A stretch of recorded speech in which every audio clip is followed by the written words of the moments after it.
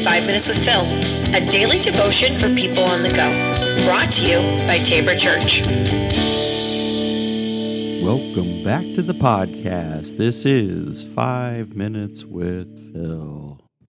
All right, as I mentioned yesterday, hopefully everybody's having a happy Tuesday so far. But as I mentioned and started yesterday, a conversation about the raising of Lazarus in John chapter 11. And we're going to continue with that story because there's so many dimensions. We read through it all, so I'm not going to reread it. But maybe go back to a verse that I want to highlight for us here today. So John chapter 11, verse 33. When Jesus saw her weeping and saw the other people wailing with her, a deep anger welled up within him, and he was deeply troubled. Now, this is that, as I mentioned yesterday, just really quickly, it's like it seems weird that Jesus is even angry here. Or as the next verse, or the verse right after that in 35, Jesus wept, right? That we're seeing it, we're like, why? Because he already, right before this, says, I'm going to raise Lazarus. Even before he talked to the sisters, he's like, hey, let's go and wake Lazarus up. His intention is already, he knows Lazarus is dead, and now it's time to go and wake him up. So you ask the question, why? Why is he even sad? Why is he angry? And this, so I was digging into the phrase a little bit. And some people also translate it as deeply moved, right? Deeply moved in his spirit. And this, it's also the same exact phrase is used again in verse 38, which says, Jesus was still angry as he arrived at the tomb, a cave with a stone rolled across its entrance. So Jesus is still angry for this point in time that he's going through these things. And it's the same exact phrase, like moved in his spirit. So the implication, it's not exactly sorrowful. Why? Because we look at, and this brings in Mary, so Mary and Martha. Mary was the one, as it is mentioned in the beginning of John chapter 11, that used the perfume on Jesus's feet.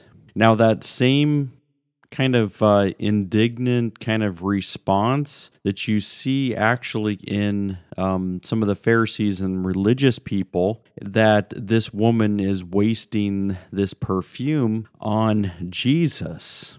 And it's the same phrase. It's a similar phrase that's used there to say that Mary, this response to Mary anointing Jesus with oil. So it's kind of, and once again, showing Jesus' humanity. So it's going back to, hey, let's look at Jesus. Jesus and the encounters with Jesus causes things to stir in people, but we also see that it's also stirring in Jesus.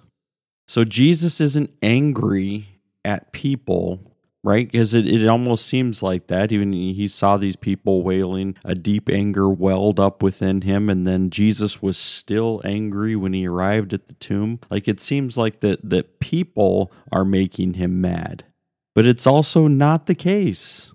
And I don't think he's mad at these people. He's really, and I think he's probably more angry that they have something to be sad about.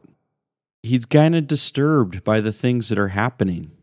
And this goes back to, as verse 35, Jesus wept, right? That Jesus is fully man, right? As he is fully God. Jesus understands what it means to have loss in his life. He knows what it is to have every emotion. And we see anger here, we see sadness here. And it's coming out of Jesus. So he knows that the result of sin in life and the sin that has been caused, right? And that consequence that we see is death. Death is going to be a part of this existence. It doesn't mean that Jesus has to be happy about it.